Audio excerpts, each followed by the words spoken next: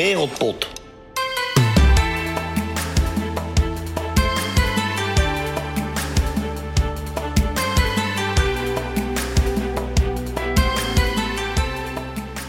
Elke EK-kwalificatie lijken ze weer om de hoek te komen. Gevoelsmatig worden we als Nederland zijnde elke kwalificatie gekoppeld aan Liechtenstein, Andorra of San Marino. En elke keer hoor ik weer hetzelfde verhaal als de wedstrijden tegen deze kleine landen op het programma staan. We moeten ze zeker niet onderschatten. Uit blijft het toch altijd gevaarlijk. Of die winnen die met 8-0. Wat is dat nou weer voor stomme vraag? Ik vraag me altijd af wat een land als Gibraltar precies zoekt op een EK-kwalificatie. Is dat nou echt omdat je als chefkok van restaurant De Bruine Stoel een keer met 12-0 onderuit wil gaan tegen een wereldtopper die niet zijn best doet? Ook vraag ik me altijd af wie precies die mensen met een stadskanaal of Margate spandoeken zijn, die naar het Estadi Comercial de Andorra la Vella afreizen. Overbodig nationalisme zou mijn opa dat noemen. Dat er in de kleinste landen van de wereldbol ook Nederlanders spelen, verbaast me dan iets minder. Belastingparadijzen zijn sowieso wel de plekken waar je je salaris wil verdienen. Ik neem u daarom mee in een rondje om de wereld langs de kleinste orde. Welkom in aflevering 10 van de podcast die alle landen van de wereld behandelt, zolang er maar Nederlanders spelen. Welkom in deze aflevering over dwergstaten en een nieuwe Wereldpot.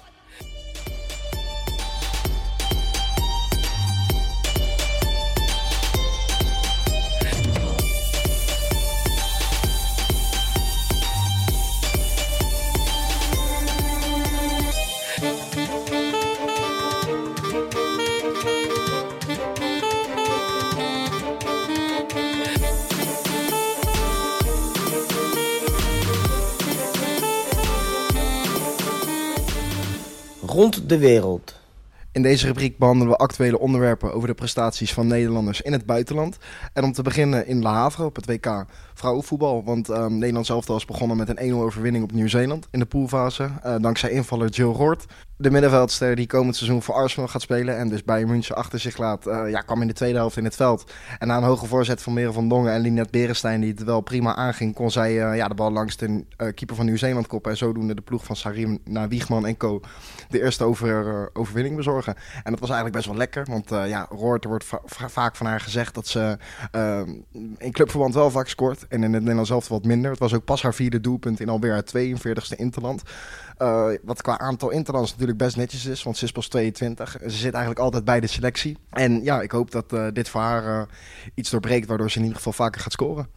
Ja, het is niet alleen scoren. Hè? Ik bedoel, wat je zegt, ze zit natuurlijk altijd bij de selectie. Alleen zij is wel echt de 12e vrouw, zeg maar, van die ploeg. En wat ze ook al vaak genoeg heeft aangegeven dat ze die rol wel echt totaal zat is. En dan is dit natuurlijk de ideale manier om jezelf in het toernooi te spelen, lijkt me. Ja, en laten we hopen dat ze Wiegman dus het ongelijk laat bewijzen. En misschien een van de volgende wedstrijden kan beginnen in de basis. Ja, want wat vond jij überhaupt van die eerste wedstrijd? Ik vond het nou niet per se heel overtuigend.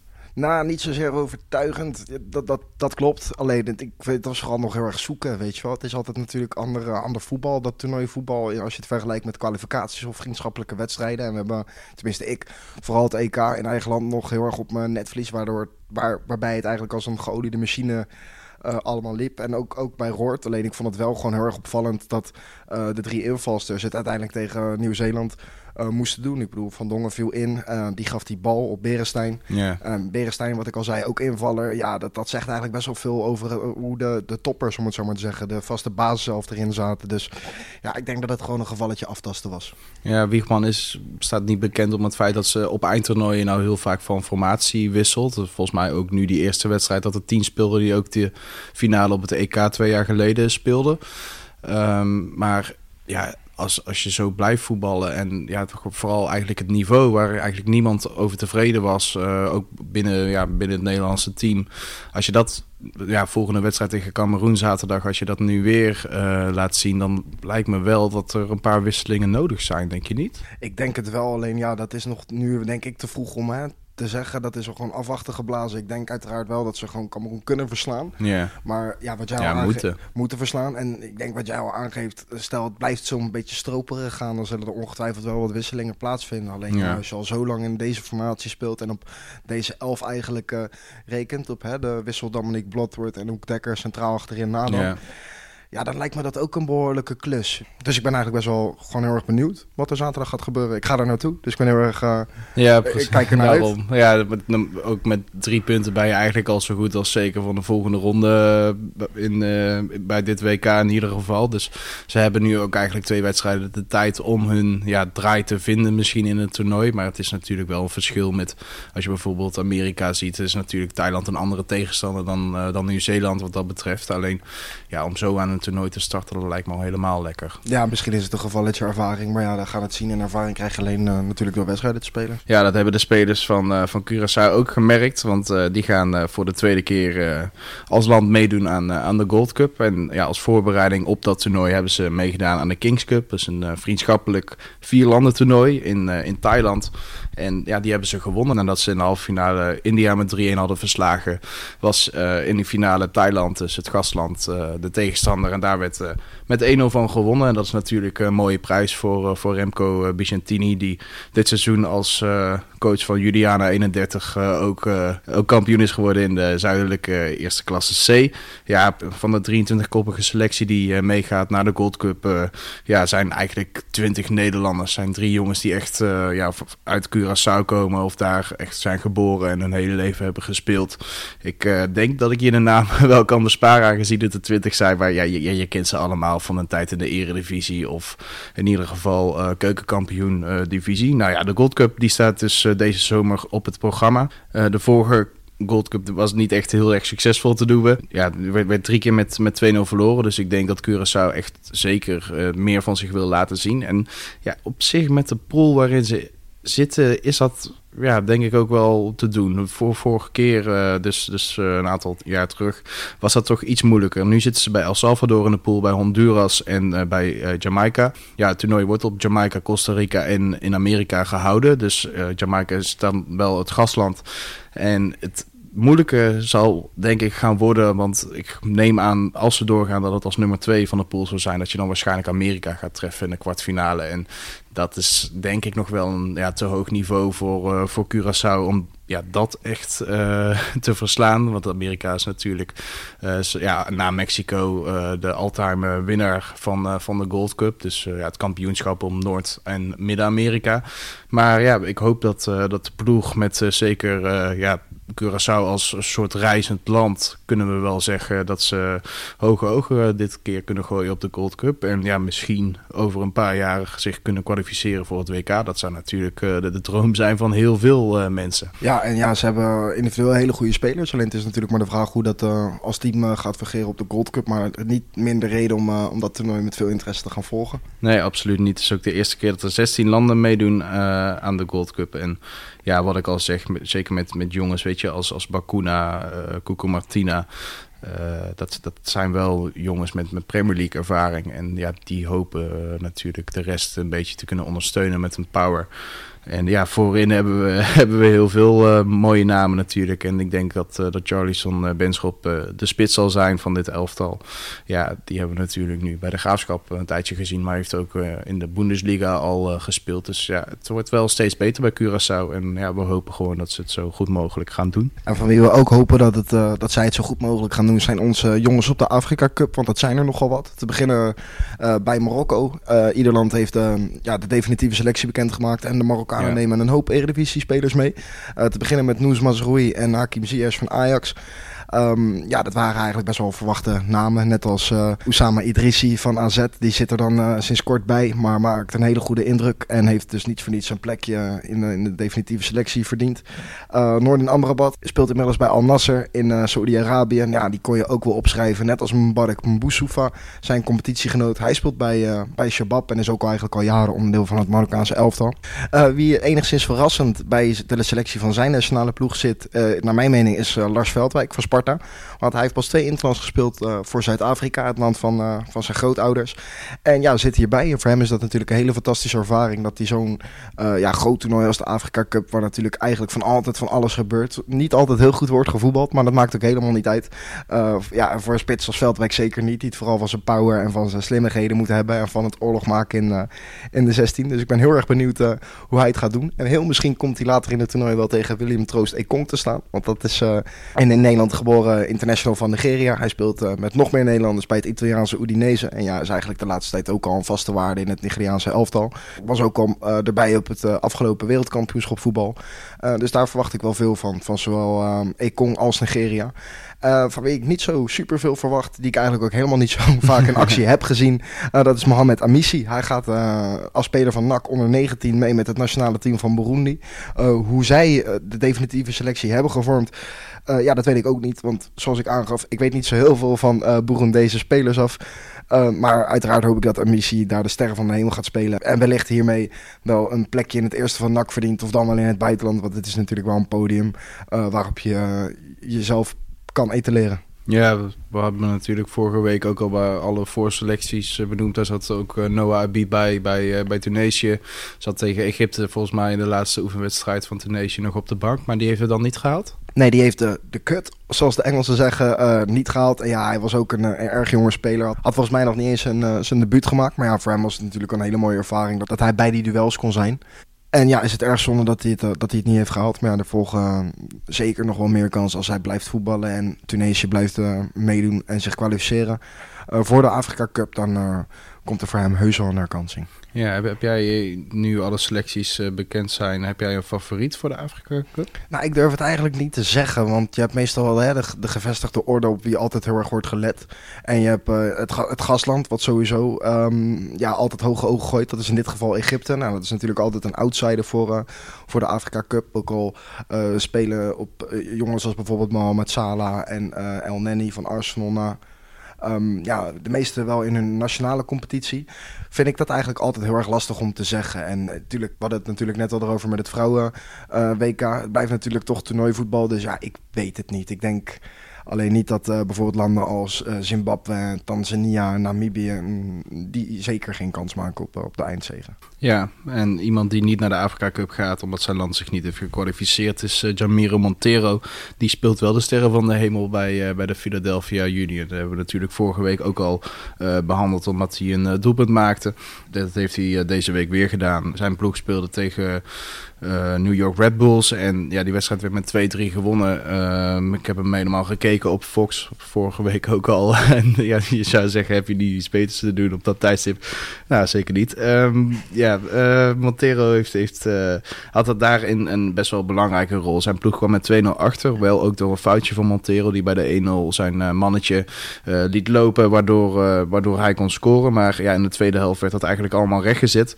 Was Montero niet de grote man bij Philadelphia, want dat was Ilsinho die in de tweede helft in het veld kwam. Ja, de Braziliaan die we denk ik met name kennen van zijn tijd in Oekraïne bij Shakhtar Donetsk. Kwam, dat was gezegd, de tweede helft in het veld. En ja, begon eigenlijk meteen met een fantastische actie over rechts, waarin hij Montero voor de goal zette. En die aarzelde niet, want die schoot meteen met zijn binnenkant de bal in de lange hoek. Was het toen de aansluitingstreffer 2-1. En waarna Ilsinho iets later, volgens mij is het echt 2 minuten later, weer aan een actie aan de rechterkant begint. En uiteindelijk die bal zelf via een verdediger in het goal krijgt. Een 2-2. Ja, iets later penalty, weer actie Ilsinho aan de rechterkant. En hij schiet hem tegen de hand van een verdediger van New York aan. Waarna de bal op de stip gaat. Ja, dat hebben we vorige week ook al behandeld. De Kaapverdiaanse international Montero neemt daar de penalties. En dit keer deed hij het iets minder dan vorige week. Want hij schoot hem rechts in de hoek. En daar ging de doelman van New York, Robles is dat. Die ging daar ook heen. Maar de rebound werd binnengeschoten door wie anders dan Ilsinho. Die dus met 2 doelpunten en 1 assist heel belangrijk was voor zijn ploeg. Want Philadelphia Union won uiteindelijk met 2-3 en staat nu 4 punten los op Montreal. Dus ik denk wel de grootste kans hebben op de eindzege in MLS. Andere kandidaat is toch nog wel de ploeg van Frank de Boer. Die hebben natuurlijk wel iets minder wedstrijden gespeeld, maar die staan op niet zo'n hele grote marge. En als hij die inhaalduels weten te winnen, is er denk ik wel veel mogelijk voor de ploeg van Frank de Boer, Atlanta United. Die we volgend jaar eigenlijk nog steeds in Italië zullen blijven zien. Alleen niet bij de club waar hij afgelopen seizoen actief was, is Javan Anderson. Hij was afgelopen seizoen in de Serie B actief als vleugelverdediger bij Salernitana. Staat onder contract bij Lazio, maar Salernitana had dit seizoen best wel lastig in de Serie B. Bungelde in de middenmoot. Heel erg lang en waren daarna een beetje afgezakt en moesten ze zelf opletten dat ze niet naar de Serie C degradeerden. Uiteindelijk met heel veel wisselingen. We hebben natuurlijk in eerdere podcast al behandeld wat er allemaal onderin de Serie B is gebeurd. Hè, met diverse omkoopschandalen en punteninmindering bij onder andere Foggia. Kwam Salernitana te spelen in play-outs tegen Venezia na 2 wedstrijden. De eerste wedstrijd eindigde in 1-0, de tweede in 2-1 en uitgoals tellen niet. Dus wat gebeurde er daarna? Werden de penalties genomen en die nam de ploeg van Javan Anderson beter, waardoor hij toch enigszins met een goed gevoel terugkeert bij zijn huidige club Lazio. Want het zou natuurlijk erg zonde zijn als je op je cv hebt staan bij de club aan wie je verhuurd bent, dat die club daarna een seizoentje een niveautje lager moet spelen, terwijl jij er dan al niet meer bent. Dus daar zijn we ook blij mee.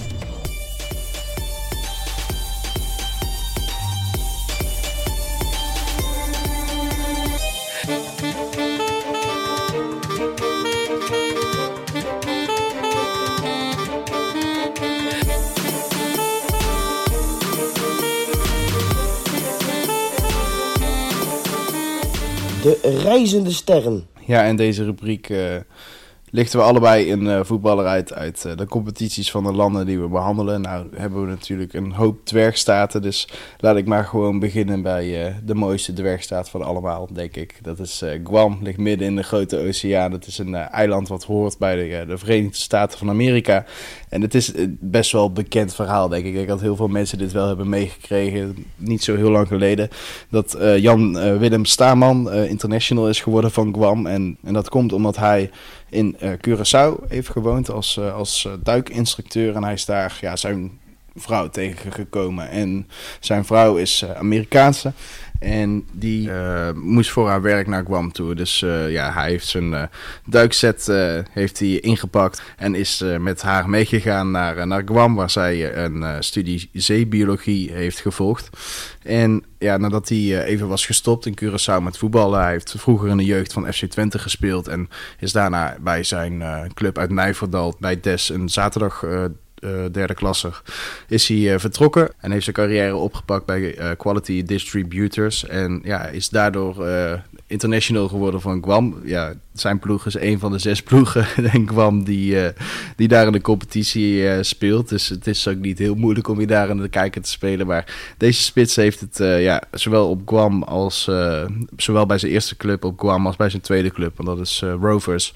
Heeft hij best wel goed gedaan en is daardoor international geworden. Heeft in totaal 5 interlands gespeeld en maakt pas op zijn 31 jaar zijn debuut in de nationale ploeg.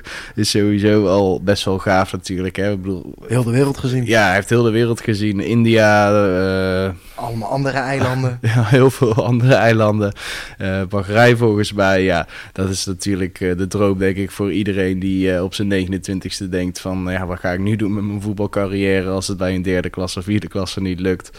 En ja, sowieso gewoon het feit dat je ergens international van wordt. Hij heeft wel een jaar eerst moeten wachten voordat hij international werd, omdat hij nog geen Amerikaans paspoort had. Maar toen dat eenmaal binnen was, toen werd hij opgeroepen. En zijn laatste interland dateert nu wel alweer van een jaartje geleden. Maar er was ooit een WK-droom. En voor iemand die in de derde klasse in Nederland heeft gespeeld, is dat natuurlijk normaal gesproken heel ver weg. Maar blijkbaar kan het via een dwergstaat als Guam kan dat. Inmiddels is hij 35 jaar, dus ik weet niet hoe lang Jan Willem Staman nog doorgaat. Maar dat hij hierdoor heel veel van de wereld heeft gezien en de maximale uit zijn carrière heeft gehaald, dat kunnen we wel stellen. Ja, waar duiken in het diepe wel niet toe kan leiden, lijkt me dan. Ik hou het met mijn reizende ster ietsje dichter bij huis. Want ik ga het over Ashraf Naid hebben. Die het afgelopen seizoen actief was voor Gibraltar United. Op wat de clubnaam eigenlijk al verraadt. Gibraltar, de Engelse enclave van Groot-Brittannië. En Ashraf Naid is een 22-jarige schaduwspits die geblesseerd aankwam de vorige vorige zomer bij Gibraltar United. En ja, hij moest hiervan herstellen. En kwam uiteindelijk tot 13 wedstrijden in het eerste elftal, waarin hij 1 keer scoorde, 5 keer in was gevallen. Ook zat hij er nog eens 10 bij de selectie. Waarbij hij dus niet werd gebruikt. Maar ja, maakt voor hem eigenlijk helemaal niet zo heel veel uit. Want Naït heeft best wel veel last gehad van kruisbandblessures. En zag mede daardoor eigenlijk zijn dromen voor een betaald voetbalorganisatie in Nederland te spelen in duigen vallen. Want hij heeft onder meer stage gelopen bij ADO Den Haag, PSV en NAC Breda.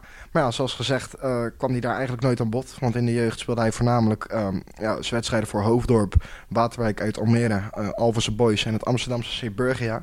En nou wil het dat bij die laatste Amsterdamse club, waar natuurlijk al heel veel talenten vandaan komen en de stap naar het betaald voetbal hebben gemaakt, een zaakwaarnemer hem naar Gibraltar bracht. En als ik in eerdere interviews mag geloven dat hij hier niet lang over na hoefde te denken om zo zijn eerste stap op het hoogste niveau te spelen, ja, dan snap ik dat eigenlijk best wel goed. Gibraltar United is een club die banden heeft met het Spaanse Malaga, die afgelopen seizoen in de Segunda Division actief waren. En Naït is een slimme jongen, want als je in Gibraltar kan spelen en je wilt dat per se doen omdat je heel graag in de top van Spanje dan wel Engeland wil spelen, dan moet je dat lekker doen.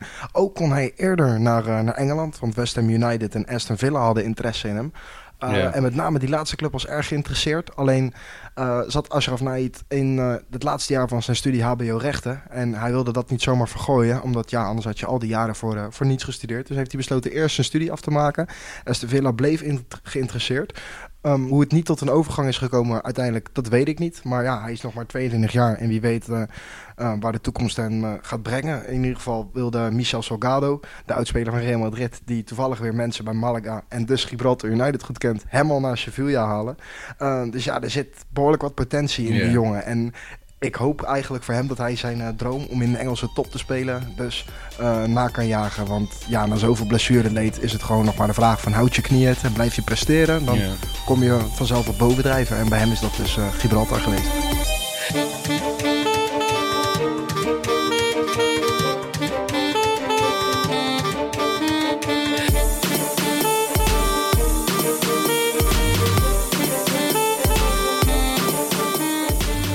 Beste papieren. In deze rubriek behandelen we spelers die in het werkstaat actief zijn over heel de wereld. En om af te trappen op Malta, want daar speelt Jihad Asagari op het 3e niveau. Hij speelt bij FC Lucca St. Andrews, is inmiddels 30 jaar. Speelde vroeger in de aanval en is tegenwoordig centrale verdediger. En hij komt uit Zeeland. Heeft als amateurclubs Vlissingen, Kloetingen, Goes op zijn naam staan, terwijl hij in de jeugd ook nog voor het Belgische Club Brugge speelde, het Rotterdamse Excelsior en nadien nog voor Jong FC Utrecht. En dat van Asagari is eigenlijk wel een heel erg mooi verhaal. Hij komt uit een immense voetbalfamilie met heel veel talentvolle broertjes nog. Zijn jongste broertje Yassine Asagari heeft onlangs zijn debuut gemaakt voor NAC en zijn eerste contract getekend. En die voetbalkunsten heeft hij waarschijnlijk van zijn broer Jihad af kunnen kijken, aangezien Jihad eigenlijk al lang gestopt was met prestatief voetbal, mede door blessures. En uiteindelijk vanwege werkgerelateerde redenen naar Malta is vertrokken. Daar heel graag wilde voetballen. En toen zich maar aan heeft gesloten bij FC Lucca. En daar is hij inmiddels semi-prof geworden. En dat is natuurlijk een prachtig verhaal. Want ja, als je uiteindelijk na heel veel tegenslagen en terwijl je in de jeugd al hebt mogen ruiken aan het bestaan als prof, dat het uitgerekend op een eiland als Malta gebeurt. Dat is natuurlijk fantastisch. FC Lucca St. Andrews deed het wat dat betreft in de competitie dit seizoen ietsje minder, want ze eindigt op een 10e plaats van een competitie die 13 ploegen telt. En ze speelden hier in 24 wedstrijden, wonnen er 5, verloren er maar liefst 13 en speelden er 6 gelijk, waardoor ze 21 punten bij elkaar hebben verzameld. Hoeveel potjes Asagari heeft gespeeld, ja, dat is lastig te vinden, want zoveel gegevens zijn er ook niet over bekend. En of hij volgend seizoen ook nog voor FC Lucca St. Andrews speelt, dat weten we niet, want zijn contract loopt eind juni af. Dat is al bijna, de beste man was op het moment dat wij contact met hem hadden op reis. Wellicht om zijn voetbalcarrière een vervolg te geven, maar we gaan gewoon uit van een vakantie. Maar Jihad Asagari is zeker een naam om in de gaten te houden, want wat een avonturier is dat. Ja, het is niet de enige natuurlijk die in het dwergstaat speelt in San Marino. Het slechtste land volgens de UEFA coëfficiëntranglijst hebben we ook een Nederlander rondlopen in de vorm van Richard Amieci Johnson. En die speelt bij Vallecano. Nadat hij eerder dit seizoen bij Rotonda in Italië speelde, was toen de Serie D. Seizoen daarvoor speelde hij bij ASD Villa Franza, ook in de Serie D. En ja, wat wij van hem terug kunnen vinden op internet is dat hij eerder bij Legmeervogel speelde in Uithoorn. Maar ja, daar hebben we contact mee gezocht en niemand daar die hem kent. Dus ja, we zijn benieuwd hoe dat de wereld in is gekomen. In ieder geval speelt hij nu in San Marino bij Vallecano dus. En ja, dat is een competitie die vrij apart is. Ook een competitie die in tweeën is gehakt, maar zonder dat daar eerst een kampioens- of een degradatiepool is. Je hebt gewoon de hele mooie naam, de Campionato San Marinese Segunda Fase. En ja, dat is dus het hele seizoen de tweede fase. Je hebt dan een pool A en een pool B. En uiteindelijk is er dan een eindrangschikking die bepaalt op welke positie je bent beland. Nou, nu is zijn ploeg Vallecano vierde geworden in pool B. En dat betekent dat ze 11e zijn geworden in de totale rangschikking. En wat daar dan wel mooi aan is, want die hele rangschikking bestaat uit 15 teams, dat ze toch een positief doelsaldo hebben. En ja, misschien heeft dat wel te maken met onze Nederlandse voorhoedespeler. Ondanks dat hij niet betrokken was bij doelpunten of assisten dit seizoen. Maar hij heeft 4 invalbeurten gehad. Daarin wel een gele kaart gepakt.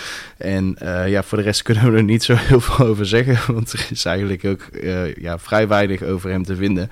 In ieder geval is hij 22 jaar en loopt zijn contract in San Marino deze zomer af. Dus ja, wat we nog meer gaan horen van Richard Amieci Johnson, dat gaat deze zomer uitwijzen. We houden het in de gaten. Net als de prestaties van Samuel François Vermeer breng ik jullie even terug naar Gibraltar. En waarom moet je hem in de gaten houden? Omdat ook hij een aflopend contract heeft. Hij speelde het afgelopen seizoen voor, nou moet ik het goed zeggen, Glacis United. Terwijl hij afgelopen januari overkwam van het Spaanse Almuñécar City. Een club die eigenlijk pas sinds 2017 bestaat en op de lagere niveaus speelt. Hoe Vermeer het heeft gedaan, ja, ik zou het jullie heel graag willen vertellen. Maar net als bij Amieci en bij Azagari worden waarschijnlijk niet alle statistieken juist bijgehouden. En ik moet je ook eerlijk toegeven dat ik geen bewegende beelden van Vermeer bij Glacis United heb gezien. Wel weet ik, wat ik al zei, dat zijn contract deze zomer afloopt. En dat Glacis United op plek 8 is geëindigd van de 10. Dus eigenlijk onderin meebungelde. En van de 27 wedstrijden die ze hebben gespeeld, er 7 hebben gewonnen, maar 3 hebben gelijk gespeeld en 17 hebben verloren. En ja, of dat nou heel gunstig is, dat weet ik niet. Je hebt in ieder geval genoeg te doen als ploeg, als de tegenstander heel veel de bal heeft. En ja, kennelijk is dat in de Gibraltese Premier League vaak het geval. Aan de andere kant van de wereld hebben we een stad die helemaal omringd is door China. En hoe dat precies zit, dat hoor je later in de podcast. Ik heb het in ieder geval over Hongkong. En daar hebben we op het tweede niveau tegenwoordig Frederik Pieter Schipper, beter bekend als Frederik Schipper, rondlopen. 35 jaar, is een rechtsmidden en hij voetbalt daar al sinds 2009. Is eigenlijk naar Hongkong gegaan vanwege zijn studie, want hij heeft... zoals op zijn LinkedIn staat, eerst op de Vrije Universiteit van Amsterdam gestudeerd. Heeft toen een exchange-programma in Hongkong doorlopen. Heeft daarna zijn studie in Den Haag afgemaakt en is vervolgens in 2008 naar Hongkong getrokken. Heeft daar nog altijd wel het voetbal opgepakt. En ja, is daar blijkbaar zo goed bevallen dat hij ook daar prof is geworden. Hij heeft naast zijn profcarrière ook nog gewerkt in een Brazilian school, zeg maar, om kinderen uit Hongkong gewoon vanaf hun geboorte eigenlijk al tot dat ze 18 zijn aan het voetbal te helpen. Dus het is wel echt een liefhebber, kunnen we wel stellen. Hij speelt ook al zijn hele leven voor Hongkong FC en ja, daarmee haalde hij zijn grootste succes, denk ik, in dit seizoen 2016-2017, want toen werd hij kampioen van de nationale competitie. 2 seizoenen daarna zijn ze gedegradeerd en daarom speelt Frederik Schipper nu op het tweede niveau. En ja, daar zijn geen gegevens van bekend. Ik kan je wel nog de gegevens geven van zijn kampioensjaar. Toen speelde hij 19 wedstrijden, werd hij 17 keer vroegtijdig naar de kant gehaald, maar maakte hij er wel 2 doelpunten. Van de degradatie, als gezegd, niet zo heel veel statistieken van. De statistieken zijn nog wel van het hoogste niveau en daarin hebben we ook kunnen we hem een Nederlander noemen. Het wordt misschien niet helemaal. Matthew Lam, beter bekend als Matt Lam, is speler van Kechi. En dat is hij eigenlijk al sinds voor februari 2013. En waarom we hem een Nederlander kunnen noemen, omdat hij heeft een vader uit Hongkong. Hij heeft een Canadese moeder. Alleen die Canadese moeder die heeft ook Nederlandse roots. Vandaar dat we hem wel behandelen, toch? Ja, zeker. Wat je zegt, zijn moeder heeft Nederlandse roots. En Matthew Lam heeft natuurlijk 2 seizoenen in de jeugd van Ajax gespeeld. Van 2006 tot 2008. En dat is natuurlijk al even geleden. Maar ja, mede daardoor vind ik ook wel dat wij hem tot de Nederlanders mogen rekenen. Ja, precies. Het was best wel een succesvolle generatie in de zin van dat een aantal jongens in ieder geval het profvoetbal hebben gehaald.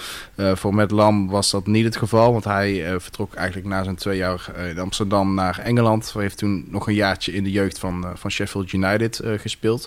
Maar heeft vervolgens een debuut in het betaald voetbal in Kroatië. Dat deed hij bij Croatia Sesvete. En ging toen eigenlijk naar zijn moederland, naar Canada toe. Heeft toen een seizoen bij FC Edmonton gespeeld. En is toen verhuurd aan het Japanse Jeff United Chiba. En op het moment dat die huurperiode af was gelopen, was FC Edmonton een Amerikaanse ploeg. Omdat de Amerikaanse en Canadese ploeg dat seizoen in elkaar overgingen. Heeft het daar nog een jaar gespeeld en zat toen zonder club. Dus waarschijnlijk heeft zijn vader toen tegen hem gezegd van, weet je wat jij gaat doen? Jij gaat lekker mee naar Hongkong. Dus in februari 2013 heeft hij getekend bij Kechi. En hij heeft het daar eigenlijk best wel goed gedaan. Hij is 1 seizoen verhuurd geweest aan Lehman, waar je straks meer over gaat horen. En Kechi SC is 9-voudig landskampioen van Hongkong. Hij heeft ook 9 keer de beker gewonnen. Kunnen we wel stellen, is een van de absolute topploegen in de Hongkongse competitie. En dit seizoen was Matt Lam daar als middenvelder, met name invaller. Hij heeft 39% van de wedstrijden heeft hij in de basis gespeeld. En 46% van zijn tijd in het eerste was hij invaller. Dus hij is vaker invaller dan basisspeler. Hij heeft 10 wedstrijden gespeeld het seizoen van de mogelijke 18. En daarin vooral opgevallen door zijn opmerkelijke aantal gele kaarten van 4. Dus dat was bijna elke 2 wedstrijden 1 keer. Wat kunnen we er nog meer voor zeggen? Hij is na 6 jaar wel besloten om deze club achter zich te laten. Dus wat we nog meer van Matt Lam gaan zien. Ja, wie het weet mag het zeggen. Maar ik denk dat het een andere club in Hongkong gaat worden. Ja, het is natuurlijk wel een avonturier van het eerste uur, kunnen we wel zeggen. Dus wie weet waar Matt Lam gaat spelen. Wie ook een avonturier is Wim Rijsbergen. Wie kent hem niet? 28-voudig international van het Nederlands elftal. Heeft vroeger gemaakt bij Feyenoord. Ook nog bij Bastia gespeeld. En is eigenlijk al jaren coach, kunnen we wel zeggen. En wel in de meest mooie orde. Op dit moment is hij bondscoach van de Salomonseilanden. We blijven nog maar even in de buurt van de Grote Oceaan. Wil ik hiermee aangeven. En Rijsbergen die onder meer in, waar niet, Trinidad en Tobago, Saudi-Arabië, Chili heeft getraind. Heeft plannen met de Salomonseilanden, want ze willen heel graag de Pacific Games, wat een beetje het EK is van eilanden in de Grote Oceaan. En daar willen ze zo goed mogelijk presteren. Het duurt van 7 tot en met 20 juli. En zoals ik al aangaf, die wil hij dolgraag winnen. Want hij heeft eigenlijk als enige palmares op zijn trainer-cv staan dat hij in 1995 de runner-up van de KNVB-beker was als coach van FC Volendam. En wie weet wint hij de Pacific Games wel. Hij zei in ieder geval in een eerder interview al dat het een fantastische vakantiebaan was. En dat zodra hij de Lionel Messi van de Salomonseilanden weet te vinden, dat hij hem gelijk mee naar Nederland neemt.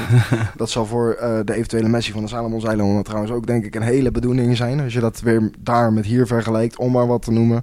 Maar voor de 67-jarige coach zijn het natuurlijk wel prachtige momenten. Ja, hij heeft veel geoefend ook in Nederland tegen amateurclubs. Tegen VOAP uit Goorlen. Volgens mij heeft hij regio Rotterdam ook een aantal tegenstanders opgezocht. En volgens mij deed ze dat niet eens heel erg slecht of zo. Dus wat we daar uiteindelijk van kunnen verwachten, dat weten we niet. Was het niet ook de baan die Hans Kraai heeft afgeslagen? Ja, dat klopt. Want ook Hans Kraai junior, die trouwens ook net als Matthew Lam bij de Edmonton Drillers heeft gespeeld. Die vond de Salomonseilanden veel te ver vliegen en zag daar vanaf. En dat kan ik me wel voorstellen als je het over Tonga uit en Vanuatu uit hebt. Ja, daar heb je op een gegeven moment natuurlijk niet al te veel meer zin in, mits je de tijd hebt. En die heeft Wim Rijsberg wel. En in diezelfde uithoek van de wereld hebben we nog een coach rondlopen in de persoon van Judith Kuipers. Zij had een verleden bij VV Alkmaar in de Eredivisie voor vrouwen, maar is inmiddels bondscoach van de Cook-eilanden. En dat is eiland, de groep waar ik in ieder geval nog nooit van heb gehoord. Laat staan dat ik er voetballers van ken. Maar ja, Wim Rijsbergen, die zei dat de Salomonseilanden, dat het er nog best wel aardig uitzag allemaal. En ik durf eigenlijk mijn geld er wel op in te zetten dat als Kuipers bij de Cook-eilanden rondloopt, ze daar inmiddels ook wel weten hoe je driehoekjes moet maken. Mooi, dan hebben we denk ik nog 1 eilandengroep waarvan we zeker weten dat het er lekker weer is. En dat het alleen maar parelwitte strandjes zijn en de blauwste zeeën van de wereld. Ja, dat zijn de Malediven. En zelfs daar hebben Nederlanders gespeeld in de persoon van Donneman Deekman, Jamel Leeflang en Hussein Cengiz. En met name die laatste, die heeft daar erg lang vertoefd bij VB Aldo Sports. Sowieso een avonturier, die Cengiz. Want hij heeft onder meer ook in Libanon en in Turkije gespeeld. Ja. Komt uit Lochem. En dat is Overijssel, als ik me niet vergis. En ja, hij gaf in een interview met de Stentor aan dat het daar enorm goed vertoeven is. Dat het voetbal niet al te veel voorstelt. En er op huwelijksreizen en vakanties nou ook weer niet al te veel gebeurt dan wel te doen is. En toch heeft hij het best wel lang volgehouden daar. Dus dat vind ik knap. Ja, en als we de plaatjes daarvan zien, dan snappen we het wel. Het is misschien een beetje dat je gaat vervelen, maar voor de rest is het toch het mooiste plekje van de wereld. Als ik er morgen heen kan, dan zou ik het doen.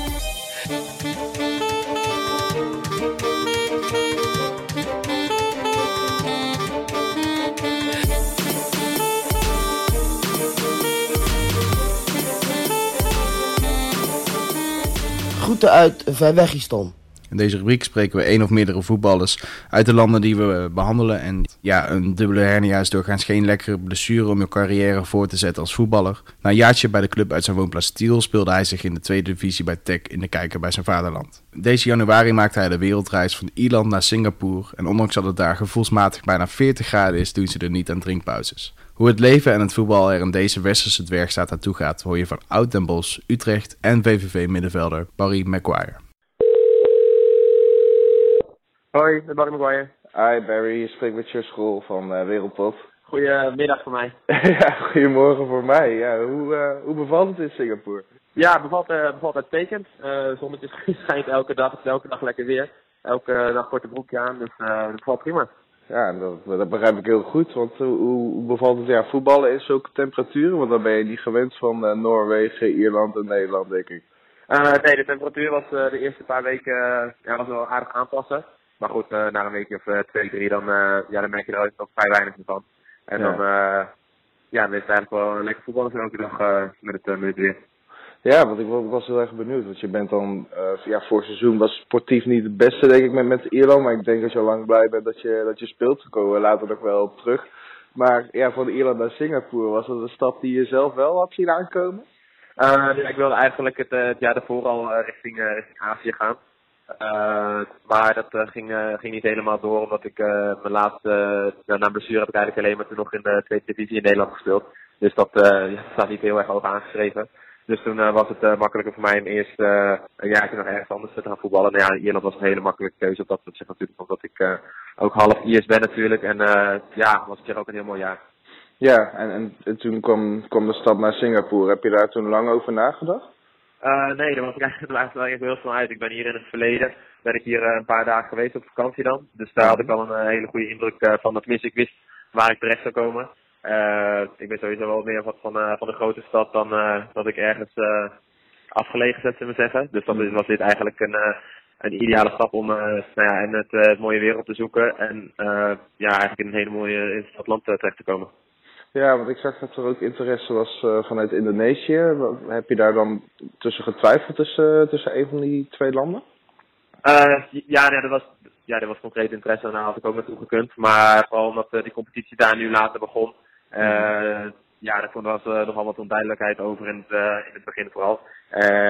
Dit verhaal was eigenlijk was ook gelijk heel erg positief, maar hier kon ik gelijk beginnen. En vooral omdat ik die blessure heb gehad, wilde ik niet hoeven te wachten totdat ik ergens kon gaan spelen. En wilde ik eigenlijk gelijk in ritme blijven en zo gelijk doorspelen eigenlijk. Dus was dit de betere optie voor mij op dat moment.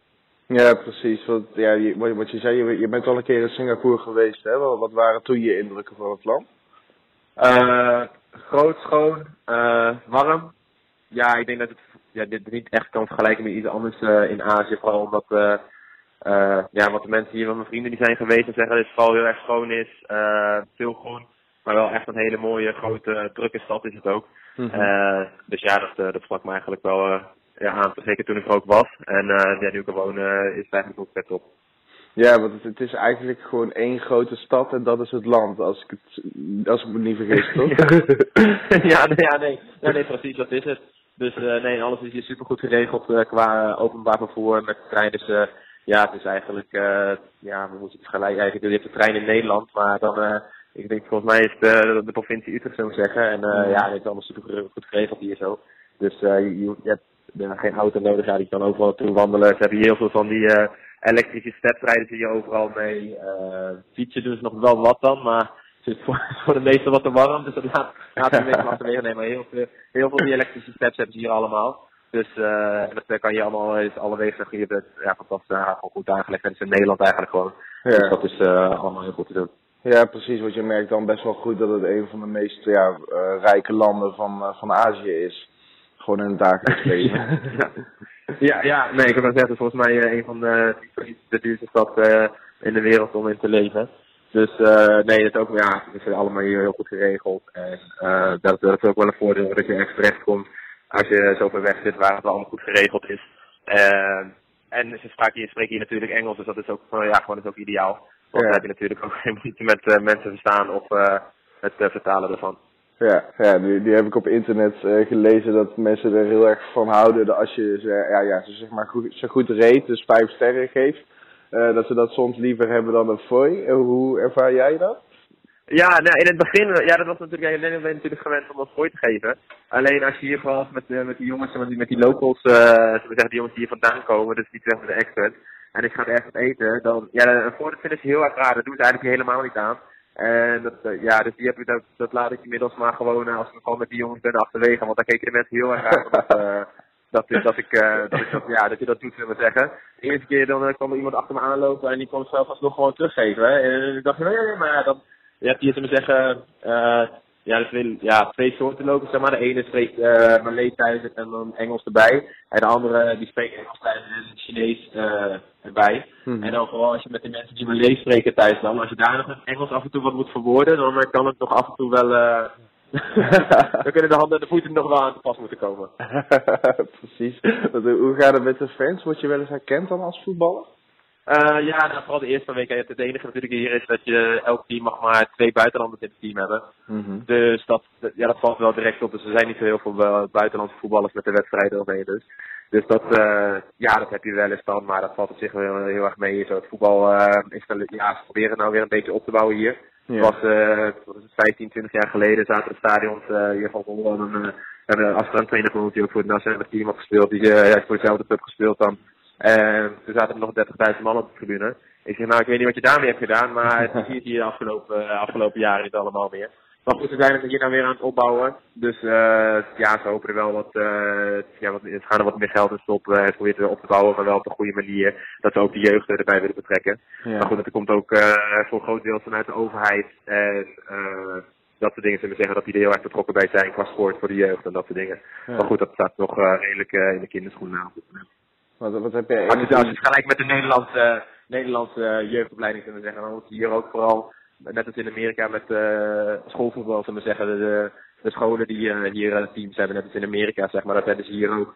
Dus het is af en toe heel lastig om de spelers ook nog, zullen we zeggen, waarbij je in de jeugdopleiding te laten spelen.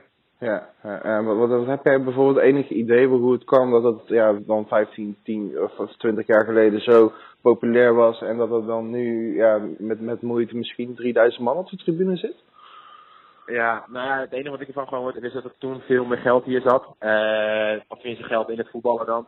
Ja. Dat het toen wel heel erg verkeerd besteed is aan de verkeerde spelers, maar ook dat er veel mensen bij de clubs geld in eigen zak staken.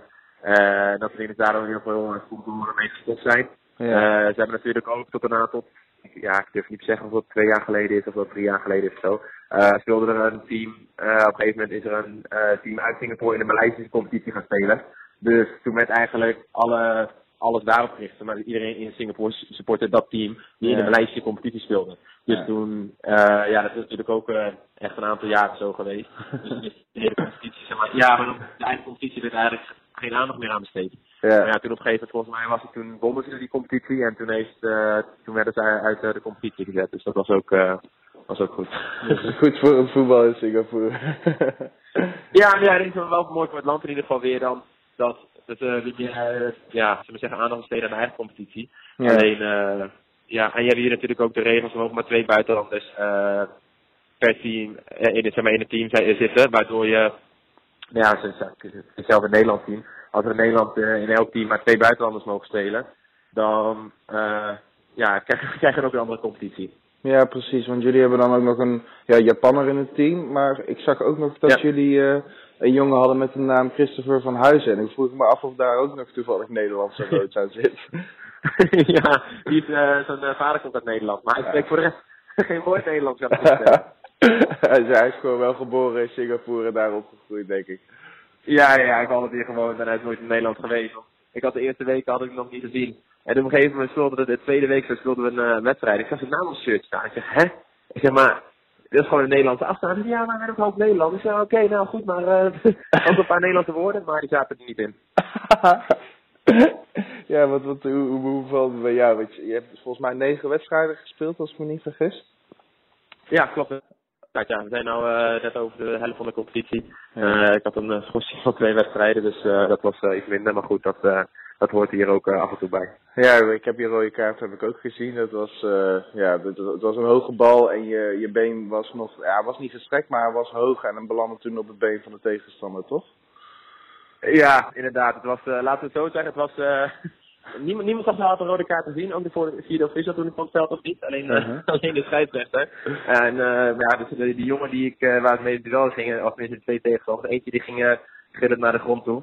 Dus die scheidsrechter dacht heel hard raken, maar die stond gelijk daarna weer op. Dus die kon daarna ook met grote afstand vertrekken voordat de trap heel uit was genomen. Maar ja, goed, weet je, dat kan hier dan ook gebeuren. Dan denk ik, dat weet je als je hier naartoe gaat, dat het dan net iets anders is dan in Europa. Ja, precies. Ik heb ook een samenvatting gekeken naar die wedstrijd. Dus überhaupt wat je daar ziet, iemand die voor open goal op de paal schiet, of een keeper die gewoon de bal tussen zijn handen door laat glippen. Dat is denk ik iets wat jij ook nog nooit hebt meegemaakt, toch? Dat soort dingen. Nee, ja, weet je, dat is hier natuurlijk ook heel anders. En vooral als je daar naar het weer kijkt, op een gegeven moment, die jongens die blijven maar lopen. Maar ja, je moet net geluk hebben dat als de zon volle bak schijnt, en we hebben de wedstrijd dan soms om 5 uur spelen, ja, dan gaan ze als de brandweer. Maar ja, het laatste half uur is dan wel de pijp natuurlijk aardig leeg. Mm-hmm. En dan, helemaal als je het kunstgras speelt, dan lopen de temperaturen helemaal op. Ze hebben hier wel een paar grasvelden dan. Maar goed, het is hier heel lastig, dan sproeien ze wel voor de wedstrijd. Maar ja, dat is natuurlijk alweer opgedroogd zodra je 5 minuten aan het spelen bent. En dan kunnen ze in de rust gewoon een keertje sproeien. Maar ja, met deze temperaturen is het zo snel opgedroogd. Dat het veld ook niet altijd ideaal is, zullen we zeggen. Het zijn geen Engelse grasmatten die we hier hebben. Nee, precies. Nee, ik vroeg me ook af, juist vanwege de temperatuur, hebben jullie ook ingelaste drinkpauzes of doen ze daar niet aan? Dat is een goede vraag. Dat vraagt iedereen, maar dat doen ze hier niet aan. Het komt ook gewoon bij niemand in iemand op, zullen we zeggen, dat ze denken van, je gevoelstemperatuur zit toch wel boven 40 graden, van misschien een drinkpauze of zo. Maakt helemaal niks uit. Gewoon doorvoetballen. Oké. Dat was in het begin ook wel even aanpassen hoor, dat je wel goed moet drinken, maar ook de dag ervoor de wedstrijd al en daarna en zo om bij te blijven drinken. Want anders dan ben je zo klaar. Ja, want hoe bevalt het voetbal jouzelf eigenlijk in Singapore? Ik moet eigenlijk dat eigenlijk wel prima, echt wel goed bevalt. Dus we hebben een goede trainer die wel wil voetballen. Alleen ja, bij ons is het heel zonde dat we de resultaten bij ons eigenlijk tegenvallen. Maar ja, dus dat, laten we iedereen verwachten. Toen ik hier binnenkwam wilden ze eigenlijk in de top 3 spelen. Maar toen zodra de voorbereiding was gedaan en we tegen wat meisjesgroepen hadden gespeeld, hadden we de verwachting dat iedereen al in de buurt van het kampioenschap zouden komen. En toen de eerste wedstrijd wonnen we van er zit 1 team in de competitie, de satellietteam vanuit Japan. Ja. En die waren 50 wedstrijden ongeslagen of zo de afgelopen 2 seizoenen.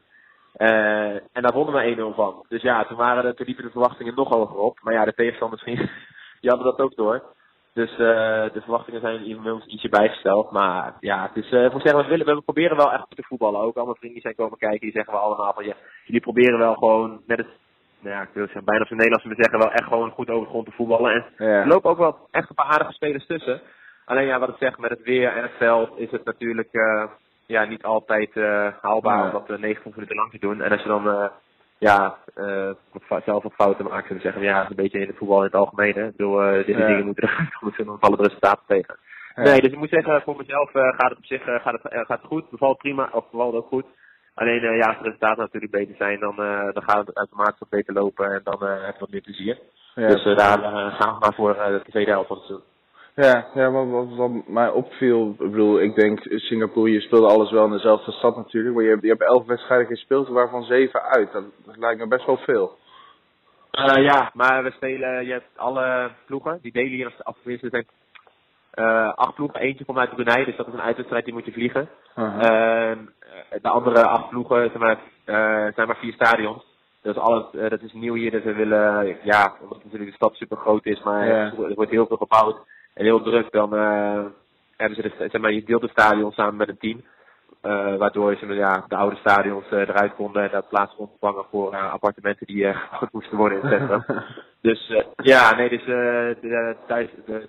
hebben dan die uitwedstrijden ook gespeeld tegen het team waar mijn stadion delen, omdat het eerst in het stadion was. Maar goed, aan de andere voordelen, we spelen nou heel veel thuiswedstrijden zo meteen dan als het goed is, dus dat scheelt ook weer. Ja, want hoeveel fans staan er ongeveer langs de kant van jullie team? Ja, dat is bijna niks. Als er een paar honderd man met de wedstrijd zit, dan is dat het echt. En dan heb je ook nog een keer, omdat er hier wel via alles wordt uitgezonden, dat heel veel mensen thuis blijven. Omdat vooral als we op zondag spelen, dat is om 5 uur, dan is het volle bak in de zon. Dan zie je dat er ook weer net wat minder mensen zitten, dat iedereen gewoon lekker hier voor de tv kijkt, binnenkijkt in de airco. Je gelijk hebben ze toch? Ja, want ik kan over het weer klagen, maar de mensen hier ook gewoon. Die vinden het ook gewoon warm. Die zijn hier geboren, die zijn er altijd aan gewend geweest. Of tenminste, die hebben het altijd gehad en die kunnen ook zullen zeggen dat het te warm is. Want hoe is het met jouw oude blessure? Want je hebt in de tijd bij Noorwegen heb jij een dubbele hernia aan je rug opgelopen. Hoe gaat het daarmee? Ja, daar gaat het eigenlijk heel erg goed mee. Ik heb nergens meer last van. Dus ik train alles, ik kan alles doen. En ik speel ook gewoon alles. Dus dat is, ik heb voor de rest het herstel ook nergens last van. Dus dat is eigenlijk ideaal. Ja. Ik moet zeggen dat het warme weer ook wel lekker meehelpt hoor. Dus dat is niet dat je spieren koud worden hier of zo. Nee, dus dat is ook wel lekker. Nee, dat is ook wel lekker. Nee, daar gaat eigenlijk alles goed mee. Dus dat scheelt voor mij ook wel gewoon een hoop. En daar ben ik ook wel blij mee. Ja. En vooral natuurlijk omdat ik volgens daarvoor ben ik natuurlijk ook naar daar naartoe. Maar in Ierland heb ik gewoon ook een heel seizoen weer alles kunnen spelen. En dat was natuurlijk ook wel een hobbel voor veel clubs daarvoor. Als ze überhaupt wist, want het is natuurlijk dat best een rare blessure, dat niet veel mensen weten wat voor blessure het is en wat de consequenties ervan zijn of hoe lang het herstel ervan duurt. Dus dat was voor veel clubs ook wel een obstakel, zullen we zeggen, om te komen. Maar gelukkig vorig seizoen veel kunnen spelen en stel ik hier kan ik hier gewoon alles spelen, dus dat is wel lekker. Ja, precies, want je had wat dat betreft weinig angst toen je in Ierland gewoon weer aan de slag kon? Ja, daarna was het prima. Maar dan zie je dat je een heel seizoen hebt gespeeld. Ja. En dan zie je clubs het ook. Dus dat was het probleem zeg maar niet meer. Ja. Dan was meer dat was eigenlijk het enige waar clubs daarvoor over vielen. Dat ze niet wisten hoe fit ik was en of het in de toekomst, zullen we zeggen, nog een obstakel kunnen zijn. Ja. Dus dat was gelukkig nadat ik naar een Ierland was geweest geen probleem meer. Oké. Want ik had ook gelezen dat je gewoon minder kracht had in je linkerbeen. Is dat dan ondertussen weer terug? Voor de operatie dan had ik ongeveer 60-70% minder kracht in mijn linkerbeen dan. Dus ik kon helemaal niet op mijn linkertenen staan. Weet je ook hoe op de voet. Mm-hmm. Maar goed, na de operatie is eigenlijk alles goed gegaan. Of de operatie is goed gegaan en het revalideren is goed gegaan. Dus dan ging eigenlijk alles weer. Maar dan blijft het voor veel clubs natuurlijk, omdat het geen veel voorkomende blessure is het lastig uitleggen en weten ze vaak niet wat ze ermee aan moeten. Mm-hmm. Dan moet je maar net de goede mensen op de positie hebben zitten die dat wel dat met aandurven. En die heb ik toen in eerste instantie niet gehad. Maar gelukkig heb ik toen in Ierland een heel jaar kunnen spelen. Is dat nou eigenlijk geen probleem meer. Vragen ze er eigenlijk ook niet meer naar. Want gewoon weer heel stuk gespeeld. Ja. En is dat eigenlijk verleden tijd. Ja, precies. En heb je denk ik gewoon wat krachttraining gedaan om die kracht weer terug te krijgen in je linkerbeen, neem ik aan. Dat is bij een hernia raakt hij dan de zenuw aan. Dus dat gaat allemaal via de zenuw en dat soort dingen. Dus daar is geen druk meer op. Dan hebben ze het operatie geholpen. En daarna is het inderdaad gewoon, net als met alle bestuurders, zullen we zeggen, weer de spieren die zijn verslapt opbouwen. Zullen we zeggen, als je een kruisband afscheurt, dan moet je de spieren omheen, zullen we zeggen, ook opbouwen. Ja, dat heb ik ook moeten doen. Ja. Alleen konden ze toen van tevoren niet voorspellen of de schade al geleden was. En of dat ik überhaupt allemaal krachten zou krijgen. Ja. Maar goed, dat is gelukkig allemaal goed gegaan en goed verlopen. En dat is geen probleem meer. Oké, gelukkig. Want is dat iets wat in Singapore gebeurt? Bijvoorbeeld krachttraining? Ja, vooral in de voorbereiding deden we dat sowieso. Niet heel veel moet ik zeggen, maar gingen we wel 1-2 keer in de week doen met het hele team. Maar ze hebben hier wel gewoon goede faciliteiten en je kan het altijd zelf gaan doen. Ik moet zeggen, de afgelopen weken valt op zich best wel de krachttraining mee, maar ze gaan er eigenlijk een beetje vanuit dat je dat zeg maar gewoon zelf kan doen. Ja. En dan laat ze je wel gewoon vrij in dan, om hetzelfde, we trainen, de meeste tijd trainen we maar 1 keer per dag dan. Dat vergeet je dan maar 1 keer per dag, dus dan heb je eigenlijk daar tijd genoeg voor om dat af en toe zelf te doen. En dat is ook voor mij betreft idealer dan zo'n groepstraining met zo'n krachttraining met het hele team. Vooral omdat ik hier, zullen we zeggen, een van de grote ben. Ja. En ze niet hetzelfde gewicht om op te tillen als ik zou zeggen dan. Ja. Maar we hebben gewoon een loopkrachttrainer. Hebben wij, dus die geeft je gewoon de programma's mee die je kan doen. Dus dat is een van de goed geregeld. Oké, want is het normaal gesproken dan dat je altijd 's ochtends traint of juist 's avonds? Deze week hebben we toevallig elke keer 's ochtends getraind. Dan trainen we om 8 uur 's ochtends. Dat scheelt een beetje per week wat doen ligt ook aan wanneer we spelen dan. Trainen we andere keren trainen we om 7 uur 's avonds. Dus dan. Wat doe je zo'n hele dag dan in Singapore? Als je dan bijvoorbeeld pas 's avonds hoeft te trainen of 's ochtends begint en dan de hele dag vrij bent? Ja, afgelopen weken was het dan toevallig een vriend van mij was hier. Dus een beetje de stad bekijken. Ik bedoel, dat heb ik de eerste weken zelf toen ook gedaan. Ik bedoel, er is genoeg gezien. Dat kan je dan lekker een beetje overdag doen. Ja, het is elke dag lekker weer. Ik heb een zwembad hier erbij, dus je kan even lekker het zwembad in, lekker relaxen. Ik wil niet zeggen dat je op vakantie bent, je moet zelfs wel gewoon trainen, maar dat gevoel krijg je wel snel natuurlijk, omdat je niet gewend bent dat het elke dag boven de 30 graden is. Yeah. Dus zwembadje, stad bekijken. Ik bedoel, er is zoveel, je zit in zo'n grote stad, dus je maakt je elke dag echt, je kan elke dag wat nieuws bekijken. Ze hebben hier een eilandje ervoor liggen, Sentosa. Ik bedoel, je zou bijna kunnen zeggen dat je elke dag naar Zandvoort kan. Ja, eigenlijk wel. Ja, ik bedoel, het is heel dichtbij. Je hebt de hele dag, dus 's avonds te trainen. Maar je kan natuurlijk niet de hele dag in de zon gaan liggen. Want jij moet wel, zeg maar, als je 's avonds traint of 's avonds trainen. Dus je moet een beetje uit de zon blijven. Ja. Dus dat scheelt dan wel. Nee, maar goed, er is hier zoveel te doen in de stad. Dus ik heb nog lang niet alles gezien. Dus ik kan bij spreken elke dag eventjes het treintje de stad inpakken. Dan moet ik even een biertje. En dan zit je midden in het centrum. En dan kan je overal naartoe lopen. Dan kan je heel veel zien. Vooral onder de grond is nog een hoop te zien. Oké, want ik zat te kijken, want jij bent op dit moment volgens mij de enige Nederlander in Singapore. Maar als ik jou zo hoor, dan denk ik dat het voor heel veel andere voetballers ook is weggelegd. Ja, als je van een grote stad houdt, dan kan je sowieso in Singapore, dan zit je ideaal. Je hebt natuurlijk superveel expats hier. Dus dat is ideaal. Ja, het eten hier is fantastisch. In de zin van, je kan hier alles eten wat je wilt. Ik bedoel, er zijn genoeg restaurants waar je gewoon de Europese rechten kan halen. Maar als je hier met noedels en rijst iets wilt, dan zit je hier natuurlijk helemaal goed. En dan zit hier op elke hoek wel een tentje waar je wat kan gaan eten. Aan de andere kant is het super west. Er zit superveel McDonald's ook en Starbucks en alles. Dus het is niet dat je hier midden in Indonesië zit of in een heel zo'n Aziatisch land, maar qua mensen. Maar niet qua gebouwen en infrastructuur en dat soort dingen. Nee, precies. Het is gewoon wel echt een westers land, ja. Dus dat maakt het aanpassen wel een stuk makkelijker. Want je moet echt spreken Engels en alles is openbaar vervoer en is allemaal goed geregeld. Dus dat is niet zo heel veel anders dan Nederland. Ja, precies. En als je dan 5 sterren geeft, dan zijn ze ook weer blij met je. Snap je? Dus je hoeft niet heel erg moeite om mensen blij te maken. Dus gewoon telkens die 5 sterren en dan maak je ook weer nieuwe vrienden. Dit is Barry Maguire, speler van Geylang International FC. De goede uit zijn weg is dan.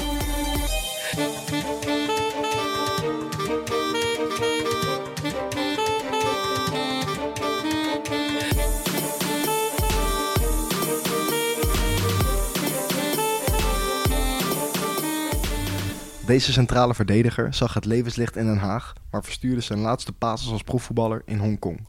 In deze speciale administratieve regio van China kwam hij mede door een blessure maar tot 9 wedstrijden in de hoofdmacht, waarna zijn contract aan het einde van de maand mei afliep. Toch werd het voor hem een avontuur om nooit meer te vergeten.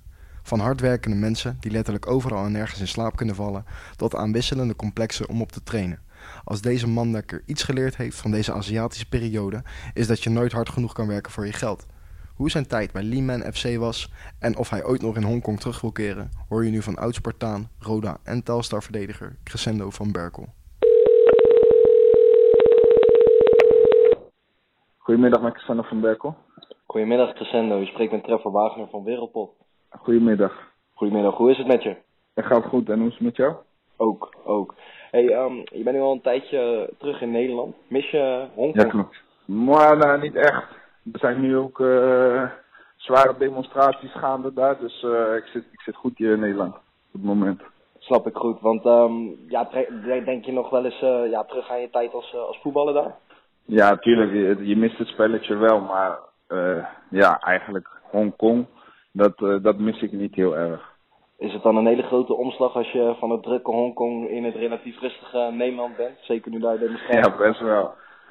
Best wel, ja. Hier is gewoon alles veel georganiseerd en daar is, het is niet slecht of zo daar, het is totaal niet. Maar het is gewoon zo chaotisch en druk. En ja, daar moet je echt aan wennen. En als je dan hier komt, dan is het allemaal relatief rustig. En dat is toch ook wel lekker. Had je daar als voetballer ook heel erg last van? Dat het daar allemaal zo gehaast en wat minder georganiseerd is?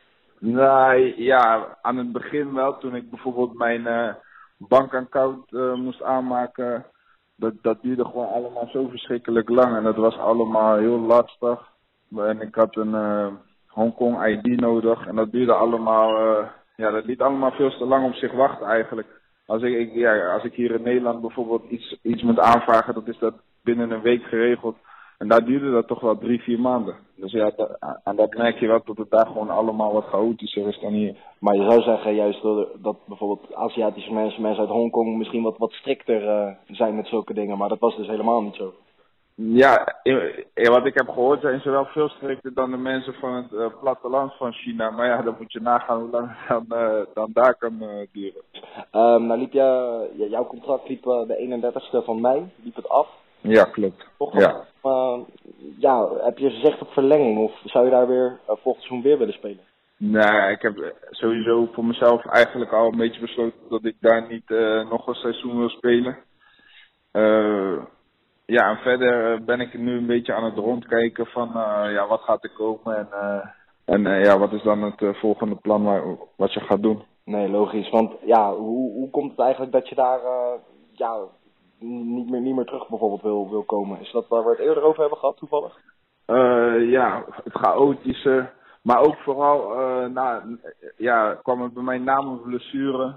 Ik had een beetje last van mijn knie en toen, het gevoel toen daarna werd gewoon een stuk minder. Omdat voor hun was ik dan op dat moment niet meer inzetbaar. Ja, dat kan. Maar dan merkte je gelijk wel een hele omslag qua hoe ze met je omgaan. En de band tussen mij en de club is toen wel een stukje bekoeld. Want als ik bijvoorbeeld in het kort zeg, keken ze dan niet of minder naar je om? Ja, dat precies aan het begin, toen we een beetje aan het praten waren over een eventuele verlenging en het project waar we in zitten, was het allemaal heel uitgebreid en heel respectvol. En toen daarna werd dat, na mijn blessure werd dat toch allemaal een stukje minder, waarvan ik ook dacht van, dat vind ik toch een beetje minder. Nee, begrijpelijk. En het voetbal al daar, hè, leeft dat daar een beetje? Want het is natuurlijk heel veel mensen op een relatief klein stukje land. Mm-hmm. Ja, je zou denken dat het daar heel erg leeft met zoveel mensen en zo op zo'n klein stukje tot de stadions zijn uitverkocht en zo. Maar ja, niks is minder waar. Dat is gewoon niet zo daar. Alle mensen werken daar gewoon en die werken aan één stuk door. En die hebben gewoon absoluut geen tijd of zin om een voetbalwedstrijd te bezichtigen. Voelde je je dan, afgezien van bijvoorbeeld die blessure die na de hand kwam, nog wel voetballer als er eigenlijk alle stadions leeg waren? Ja, na mijn blessure ben ik in principe 3 dagen daarna ben ik naar Nederland gevlogen. Dus heel lang na mijn blessure ben ik daar niet geweest. Maar ja, je voelt je daar in ene opzicht juist weer wel en de andere weer niet. Bijvoorbeeld Adidas, Nike, Puma en zo, dat kan je daar allemaal gratis krijgen. Dat is dan weer anders dan de meeste voetballers hier in Nederland. En dat bijvoorbeeld is daar dan weer heel goed geregeld. Maar ja, qua opkomst, qua stadions is het allemaal is het gewoon wat minder. Dus achteraf ben je blij met de ervaring, neem ik aan, Hongkong, maar is het... Nee, ja, sowieso heb ik geen spijt van mijn keuze daar. Alleen had ik het, sowieso zonder mijn blessure en zo had ik het graag gezien. Maar, spijt heb ik sowieso niet. Ik ben sowieso een ervaringrijker. En vooral het eerste half jaar heb ik daar gewoon een goede tijd gehad. Dus, het is wat het is. Nee, oké, dat is goed om te horen, want krijg je nu wat mee van de demonstraties die daar nu gaande zijn? Dat er bijvoorbeeld ook met voetbals op mensen wordt geschoten. Ja, ik zie alle filmpjes voorbij komen. Ik heb natuurlijk nog mijn oud-teamgenoten op social media en zo, dus ik zie alles wel voorbij komen.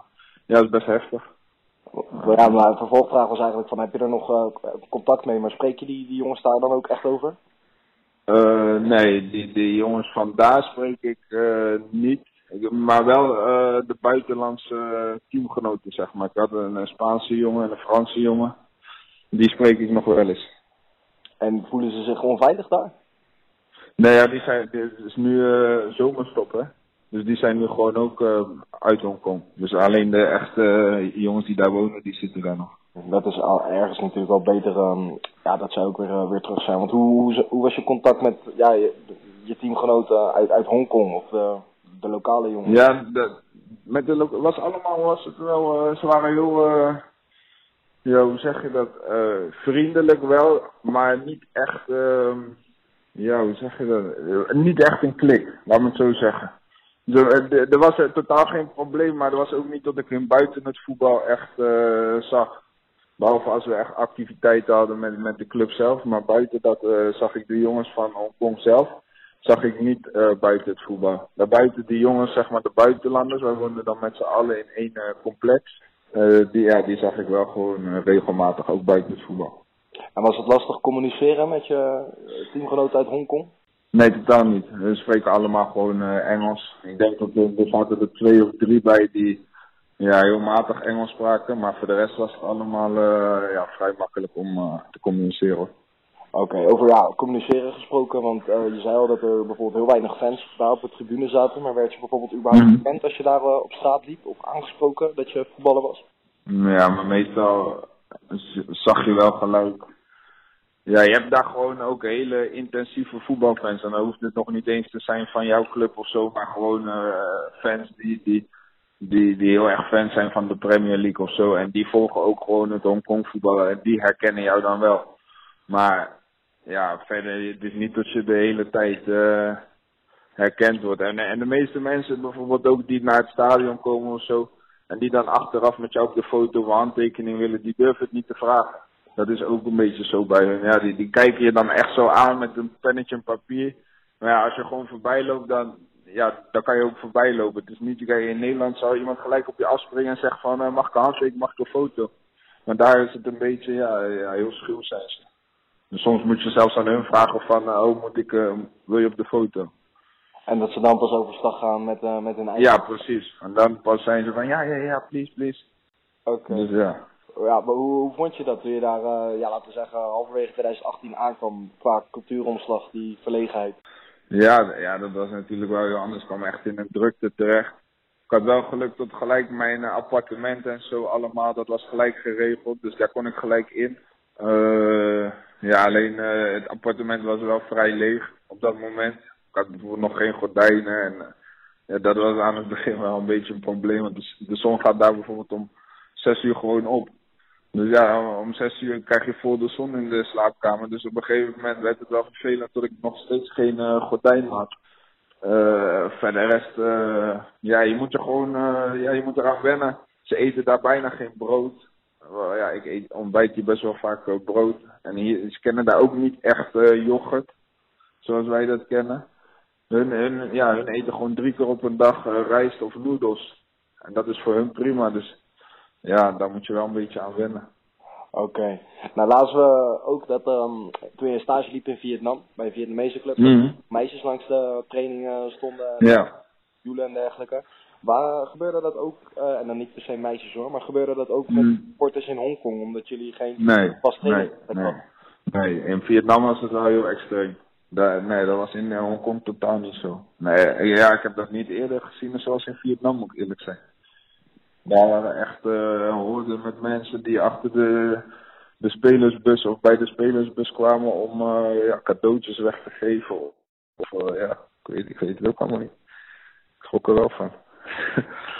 Ja, want hoe was die omslag dan? Want ik las dat je eerst in de Hongkong boot, om het zo maar te zeggen, een beetje van je afhield. Stage liep met Ja. Ja, dat beviel niet. En dacht je bijvoorbeeld in Hongkong hetzelfde eventueel aan te treffen? Ja, in principe, ik ging eerst naar Vietnam. Ik stond nog onder contract in Noorwegen. Toen heb ik met die club besproken om naar Vietnam te gaan. En toen ben ik naar Vietnam gegaan. En toen, na 2-3 dagen had ik mijn zaakwaarnemer opgebeld van ik wil hier weg. Dit wordt hem niet. Dus toen ben ik uiteindelijk niet naar daar gegaan. Toen ben ik teruggegaan naar Noorwegen, omdat ik daar nog gewoon onder contract stond. En toen, een dag of 2 dagen later, toen meldde deze club uit Hongkong zich. En die hadden wel gelijk aangegeven van we geven je 2,5 maand zoiets de tijd om erover na te denken. Dus om te kiezen om naar daar te gaan of niet. En dat bevalt natuurlijk wel. Want dan kan je in de tussentijd ook naar andere dingen kijken. Omdat ik natuurlijk net het Vietnam gebeuren mee had gemaakt. En dan was het even kijken. Ik wou dat niet nog een keer meemaken. Crescendo, nu heb je in principe weer eigenlijk tussen haakjes alle tijd van de wereld. Je traint dan voor je. Mm-hmm.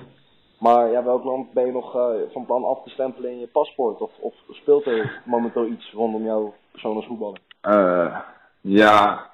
Je hoort natuurlijk wel elke keer bericht en contact van dit en dat. Maar je moet er maar net uitvissen wat wel en niet de serieuze opties zijn. En ik stuur meestal alles door naar mijn zaakwaarnemer. En die bekijkt er daarna. Maar een ander werelddeel staat zeker nog op het lijstje. Dat maakt eigenlijk niet zoveel uit welke dat is. Ja, dat is niet echt een voorkeur, begrijp ik. Nee, ik heb niet echt een voorkeur, maar ik heb nu natuurlijk, ik heb in Nederland gezeten, ik heb in Noorwegen gezeten, ik heb nu dan ook Azië een deel meegemaakt. Dus op een gegeven moment, het blijft voetbal. Snap je, of het nou hier is of daar. Het spelletje blijft hetzelfde. Alleen je moet gewoon goed kijken naar de omstandigheden eromheen. Dat heb ik wel geleerd nu. Dat is gewoon belangrijk. Als dat allemaal goed in elkaar zit, dan komt op het veld vanzelf. Ja, en dus maakt het jou wat dat betreft ook, zolang de bijzaken en de randvoorwaarden maar goed zitten, niet echt uit waar je uiteindelijk terecht gaat komen? Nee, ik ben natuurlijk nu nog van niemand afhankelijk. Ik heb geen kinderen, geen vrouw. Dus voor mij maakt dat op zich niet zo uit waar de reis nu heen gaat. Oké. En is er iets concreet of speelt er wel iets met bepaalde clubs? We zijn nu wel aan het praten. Alleen die voorbereidingen sowieso beginnen bij veel clubs pas aan eind van deze maand. Dus wanneer dat echt op gang komt. Ik heb wel vaker natuurlijk in deze positie gezeten tot mijn contract afliep of iets. En dat, wanneer hun echt om de tafel gaan, ik weet ongeveer wel wanneer dat gaat komen, dat begint gewoon de volgende maand. En dan is het afwachten of het nog steeds zo serieus is of niet. Nee, helder. Want wat ga je deze maand verder doen? Voor mij is het gewoon nu trainen. Zorgen tot ik bij mijn volgende club gelijk fit kan aansluiten. Nee, logisch. Want zou je bij een heel andere vraag, maar zou je bij een volgende club weer met rugnummer 9 willen spelen? Wat je ook in Hongkong droeg? Het zou wel mooi zijn, maar niet per se. Waarom was dat eigenlijk? Er was niks vrij. Oké. Iedereen had, de Chinezen hebben eigenlijk heel veel geluksnummers of speciale nummers waar ze heel erg aan gewacht zijn. Jij hebt niet een speciale binding dan met rugnummer 9 of iets dergelijks? Nee, in principe niet, nee. Ik vond, het was gewoon het enige vrije nummer op dat moment en ik had er niet zoveel problemen mee om die te kiezen dan. Oké, we hebben het al over je eventuele nieuwe stap gehad en over de voorbereidingen van verdere clubs. Maar is ligt bij een overgang nu op dit moment, qua praten? Nee, op dit moment niet zo dichtbij tot het aanbod er al ligt. dat niet. Maar we zijn gewoon in gesprek met 2 clubs. En ik weet niet of we daar precies mee uitkomen of niet. Het is natuurlijk ook nog vroeg. Dus, nee, snap ik. Want mag je bijvoorbeeld verklappen om welke clubs het gaat? Of om welke landen? Welke landen we het nu hebben? Nou, als ik het aanbod had liggen, had ik het je gezegd, maar nog niet. Cristiano van Berkel, speler van Lieman, voetjes uit Verwegistan.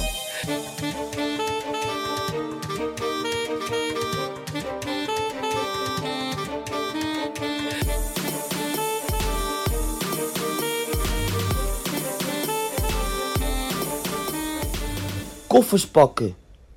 In deze rubriek gaan we zoals bekend in op actuele transfers en transfergeruchten. En ja, die kunnen natuurlijk over heel de wereld plaatsvinden. Maar laten we beginnen in Engeland bij een jongen die we al heel vaak in een podcast hebben benoemd. En niet zo heel lang geleden nog in de play-off final op Wembley de absolute hoofdrol namens Aston Villa opeiste. En dat kan er natuurlijk maar één zijn. Het is Ammar El Ghazi. Want hij speelt volgend seizoen weer bij Aston Villa in de Premier League. Aangezien hij permanent is vastgelegd. Is overgenomen van Lille. En een contract tot 2023 heeft getekend. En dit was er eentje die we denk ik wel een beetje zagen aankomen. Ja, volgens mij hebben we ook al een aantal keer gezegd dat we ervan uitgingen dat dat wel ging gebeuren. Maar we zijn in ieder geval voor Ammar heel erg blij dat het is gebeurd. En dat we hem gewoon volgend seizoen in de Premier League gaan zien. Ja, of dat dezelfde voorhoede gaat zijn dat hij dit seizoen in heeft gespeeld met Jack Grealish en Tammy Abraham. Ja, waarschijnlijk niet. Maar mocht dat zo zijn, dan hebben ze in ieder geval een hele goede tandem voorin. Waar ze zeker niet mee hoeven te degraderen, denk ik. Het is in ieder geval een mooi podium om je te kunnen laten zien, de Premier League. Iemand anders die op een mooi podium zich mag laten zien, dat is Lerend Duarte. Want hij gaat naar Griekenland, naar een ploeg die zich mag mengen in de Europa League, voorronde van de Europa League. Want hij gaat naar Aris FC uit Thessaloniki. En die zijn 50 geworden afgelopen seizoen in de Griekse competitie. Nou ja, Duarte, 28 jaar. We kennen hem natuurlijk eigenlijk allemaal jaren Eredivisie gespeeld. Niet echt geslaagd bij Ajax. Maar afgelopen seizoen bij Heracles gewoon een vaste waarde. En ja, hij heeft voor 3 jaar getekend in Griekenland. En Aris is in 1946 voor het laatst landskampioen geworden. Dus misschien dat hij met Aris een gooi kan doen om de landstitel. We zullen het zien. Ja, dit jaar was er ook een opvallende kampioen in de vorm van PAOK Saloniki. Dus wie weet wat Aris met Duarte kan doen. En ja, als gezegd, ze spelen in de Europa League. En dat is sowieso wel lekker voor iemand van het niveau, denk ik, van Duarte. Ja, en zeker iemand die op die leeftijd natuurlijk op zijn hoogtepunt van zijn carrière zit. Want wie dat nog zeker niet is, maar nog eigenlijk praktisch een jeugdspeler is Justin Hübner. Hij speelde afgelopen seizoen voor de lagere jeugdelftallen van FC Den Bosch. En mocht stage lopen bij Bologna, de Italiaanse Serie A-ploeg, waar ook verdediger Mitchell Dijks onder contract staat. En met zijn 15 jaar, terwijl hij natuurlijk al zijn debuut voor Jong FC Den Bosch, het belofte elftal van de Bosse club, had gemaakt, is dat natuurlijk een hele grote stap. Zijn vader gaf al aan in een interview dat het niet om een vervolgstage ging, dus dat Bologna hem sowieso wil hebben. Ja. En dat er eigenlijk alleen nog maar een opleidingsvergoeding, zoals dat tegenwoordig zo mooi heet, betaald hoeft te worden. En dat hij dan in zijn eentje naar Italië trekt. Maar ja, dan leef je volgens mij de droom op dit moment. Ja, denk ik ook. Den Bosch heeft natuurlijk wat banden opgebouwd met Italië de afgelopen paar jaar. Dus ik denk dat daar ook vandaan komt dat zij iemand uit de jeugdopleiding van Den Bosch misschien weer gaan plukken, toch? Ja, we zullen het zien. We hebben natuurlijk bijvoorbeeld wat je al zegt met Stefano Beltrame en andere Italianen natuurlijk zijn er meerdere linkjes gelegd en zo zal het waarschijnlijk ongetwijfeld bij zijn zaakwaarnemer, die hij dus met 15 jaar al heeft, terecht zijn gekomen. Ja, zij kunnen ze die vroeg genoeg mee beginnen, heb ik het idee. Zeker niet. Iemand anders die ook een hele goede zaakwaarnemer heeft, kunnen we wel stellen, is vriend van de show, Mienti Abena. We hebben natuurlijk gesproken in de podcast over Slowakije, Tsjechië en Polen. En hij speelde op dat moment bij Spartak Trnava. En ja, daarmee streed hij eigenlijk tegen degradatie, terwijl dat volgens mij gewoon de tweede club van het land is. Nou heeft Mienti Abena gewoon hoge ambities. En dat blijkt wel uit het feit dat hij eigenlijk heeft getekend bij de aartsrivaal. Want hij gaat naar Slovan Bratislava. Dus de kampioen van Slowakije van afgelopen seizoen. Maar natuurlijk ook Mitch Apau en Juri de Kamp spelen. En ja, Mienti Abena die ziet het voor het Champions League staan. En ik denk dat hij daarmee gewoon omwassen al. Want het is iemand die eigenlijk aan het begin van het seizoen nog bij de Graafschap speelde. En daar niet eens een vaste basis was. Omdat hij daar eigenlijk uit werd gespeeld. En hij heeft in een half seizoen Slowakije zich fantastisch laten zien. Natuurlijk met als hoogtepunt zijn strafschop in de bekerfinale, waarmee hij zijn ploeg de beker gunde. Ja, waarna er een waar volksfeest uitbrak. En ja, Mienti na een tijdje bij zijn ogen, hij zat in één keer in zijn ogen te wrijven, want hij dacht, ja, wat doet al die rook, wat doet al dat vuurwerk, wat doet dat met me? Maar dat bleek pepperspray te zijn, omdat de Slovaakse politie alle fans die het veld bestormden er vanaf wilde krijgen, en daarmee ook Mienti Abena dus raakte in zijn ogen. En hij dacht even dat hij doodging, maar ik denk dat hij nu in de hemel is beland, want ja, fantastische transfer. Hij voor 4 jaar getekend bij de kampioen van Slowakije, die de afgelopen jaren, wat hij zelf ook in een interview bij ons al aangaf, gewoon de grootste club van het land is natuurlijk wel een stap die niet supergoed ligt bij de Spartak Trnava fans, want ja, zoals hij dat al beschreef, was er al heel veel haat en nijd tussen die twee clubs. Ik denk niet dat hij daar terug hoeft te komen ook eigenlijk, vooral zijn gezicht moet laten zien. Nee, precies, maar ik denk wel dat zeker het woord Champions League en anders Europees voetbal er wel voor gaat zorgen dat hij steeds dichter bij zijn droombestemming komt. En dat is natuurlijk Engeland. In ieder geval wensen wij de 24-jarige Mienti Abena al het succes van de wereld, want zijn interview, dat zal ik de rest van mijn leven niet meer vergeten. En daar heb je met mij een metgezel in. Want ja, wie ik de rest van mijn leven eigenlijk ook niet meer ga vergeten, al zeg ik dit met de enige nodige ondertoon, dat is Emma Kolen. Zij heeft haar droom als profvoetbalster waargemaakt een paar jaar geleden door in België bij Moldova een contract te tekenen. Speelde het afgelopen seizoen bij Heist en gaf op Twitter een lange tijd aan dat ze een nieuwe club had. Moest dat nog stilhouden. Ja. Misschien had dat ook wat te maken met het WK vrouwenvoetbal, aangezien ze reporter is bij de FIFA en daarvoor het een en ander verslaat. Maar zij gaat spelen voor de vrouwen van Racing Genk. En dat is in België best wel een goed aangeschreven club in de vrouwencompetitie. Al is natuurlijk de Belgische competitie niet het allerhoogste niveau van Europa. Nee. Maar ja, wat maakt het uit? Ze betalen, je traint veel, je speelt veel. En uiteindelijk speel je ook nog Europese wedstrijden. En ik denk dat het voor Emma Kolen een stap in de hemel is eigenlijk. Ja, we zien natuurlijk dat spelers België vaak gebruiken als opstapje naar een ander land. We hebben dat natuurlijk bij Nadine Hansen, de vriendin van Kelle Roos, gezien. Die is uiteindelijk via 2 Belgische clubs naar Engeland gegaan en daardoor nu bij Aston Villa terechtgekomen. Dus ja, misschien dat het voor Kolen er ook in zit. Het zou kunnen. Ja, ze is in ieder geval halverwege de 20, dus wie weet wat er nog gaat gebeuren in haar carrière. Ja, iemand die de komende 3 jaar nog geen 20 is, dat is Sam Stein, de zoon van Maurice Stein. En Maurice Stein is natuurlijk afgelopen weken veel in het nieuws geweest in verband met zijn overstap naar de Verenigde Arabische Emiraten. Hij gaat daar leiding geven aan Al Wahda. En hij hoopt zijn zoon Sam Stein dus mee te nemen. Sam Stein, 17 jaar, is natuurlijk afgelopen seizoen al verhuurd aan VVV. Is eigenlijk speler van ADO Den Haag. En Stein deed het daar best wel goed. Hè? De 3 wedstrijden dat hij speeltijd kreeg, heeft hij in ieder geval een keer een beslissend doelpunt gemaakt voor VVV. VVV, dus de club waar hij nu dan van de club die hem nu huurde, die maakte eigenlijk al melding dat Stein met zijn vader mee zou gaan naar de Verenigde Arabische Emiraten. Alleen toen kwam ADO met een persmededeling dat er nog geen contact was gelegd tussen de club en ADO. En dat het nog een beetje voorbarig is dat hij definitief al daaraan wordt verhuurd. Want ADO heeft daar eigenlijk nog niks van gehoord. En ze zeggen wel van, we staan zeker niet tegen een stap van Sam met zijn vader mee. Alleen, ze moeten zich wel natuurlijk eerst bij ons melden. Stein heeft nog een contract tot en met 2020. En de club heeft nog een optie om dat contract te verlengen. Dus we gaan zien of Sam uiteindelijk met zijn vader mee mag. Ja, daar is het laatste nog niet over gezegd. Over wie voorlopig wel het laatste is gezegd. Dat is ook een vriend van de show. Dat is Manny Doku. Hij stond de afgelopen seizoen onder contract bij Cheltenham Town uit de League 2. En in die competitie zal hij volgend jaar niet actief zijn. Want hij was al verhuurd aan onder andere Halifax en Barnet uit de National League. En in die competitie gaat hij volgend jaar minimaal ook spelen. Aangezien hij zich heeft verbonden aan Turkey United. En dat is natuurlijk voor een spits die eigenlijk wel scoren en minuten nodig heeft. En een hele mooie stap. Dus ik hoop dat Manny Doku daar heel goed gaat doen. Ja, iemand die Engeland mogelijk gaat verlaten is Millem Baars, speler van Manchester United onder 23, waar hij dit seizoen 2 wedstrijden voor heeft gespeeld in de Premier League 2. Is eigenlijk ook nog een jeugdspeler, want hij is pas 19.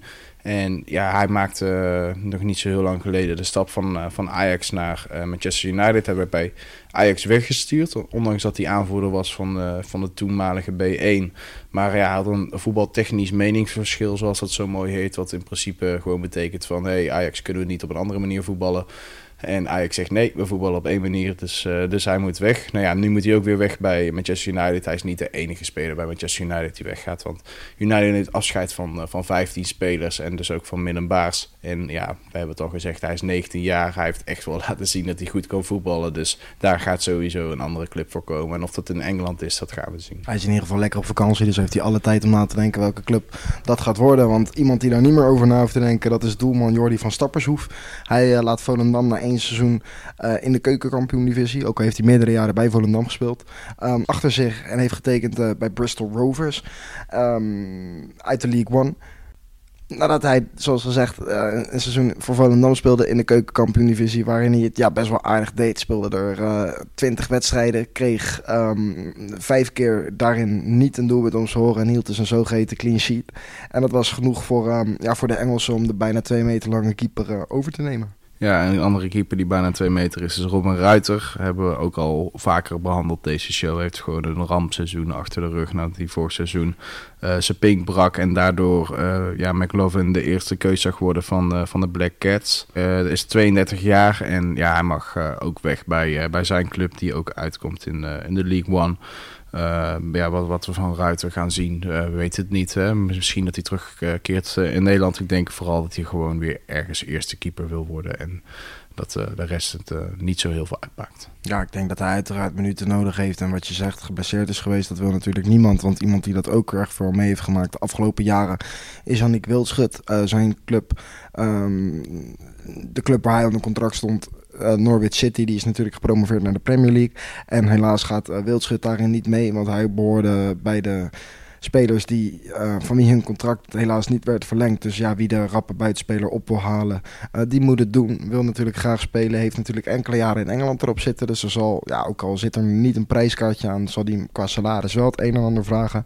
Maar we zijn natuurlijk allemaal bekend met zijn kwaliteiten en we zijn heel erg benieuwd waar hij gaat eindigen. Iemand anders die Engeland mogelijk gaat verlaten, dat is Michel Vorm, die onlangs de Champions League verloor van Liverpool.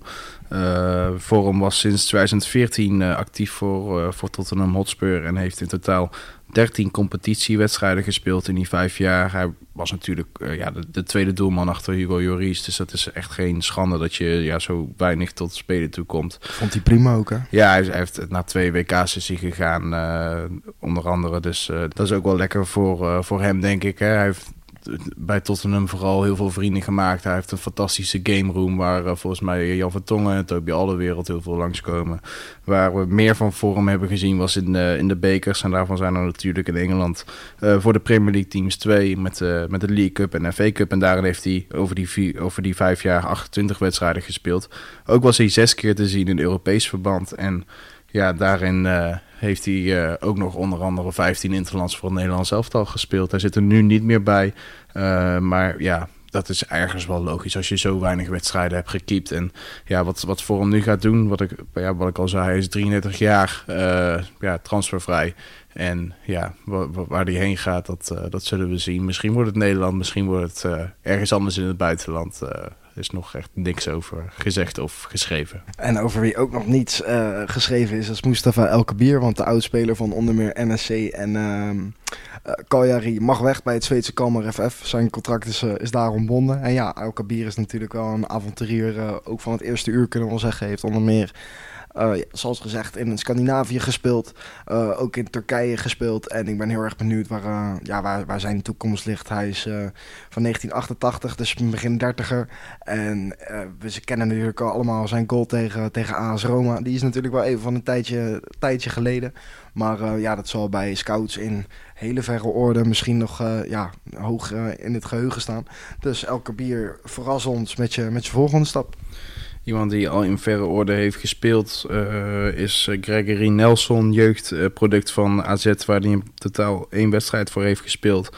En is toen via RBC begonnen aan een heel mooi avontuur in het buitenland. Bij te beginnen CSKA Sofia in Bulgarije, vervolgens naar Metalurg Donetsk in Oekraïne. Toen terug naar Bulgarije gegaan bij Botev Plovdiv.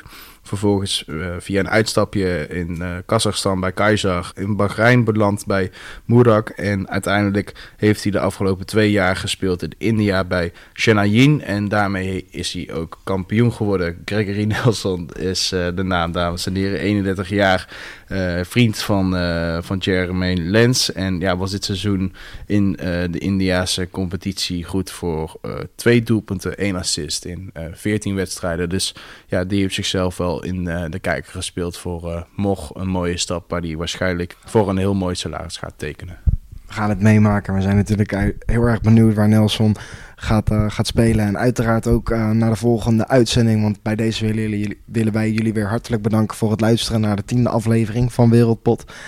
Mocht je ons willen vinden op social media, dan kan dat onder de naam Wereldpot met een D.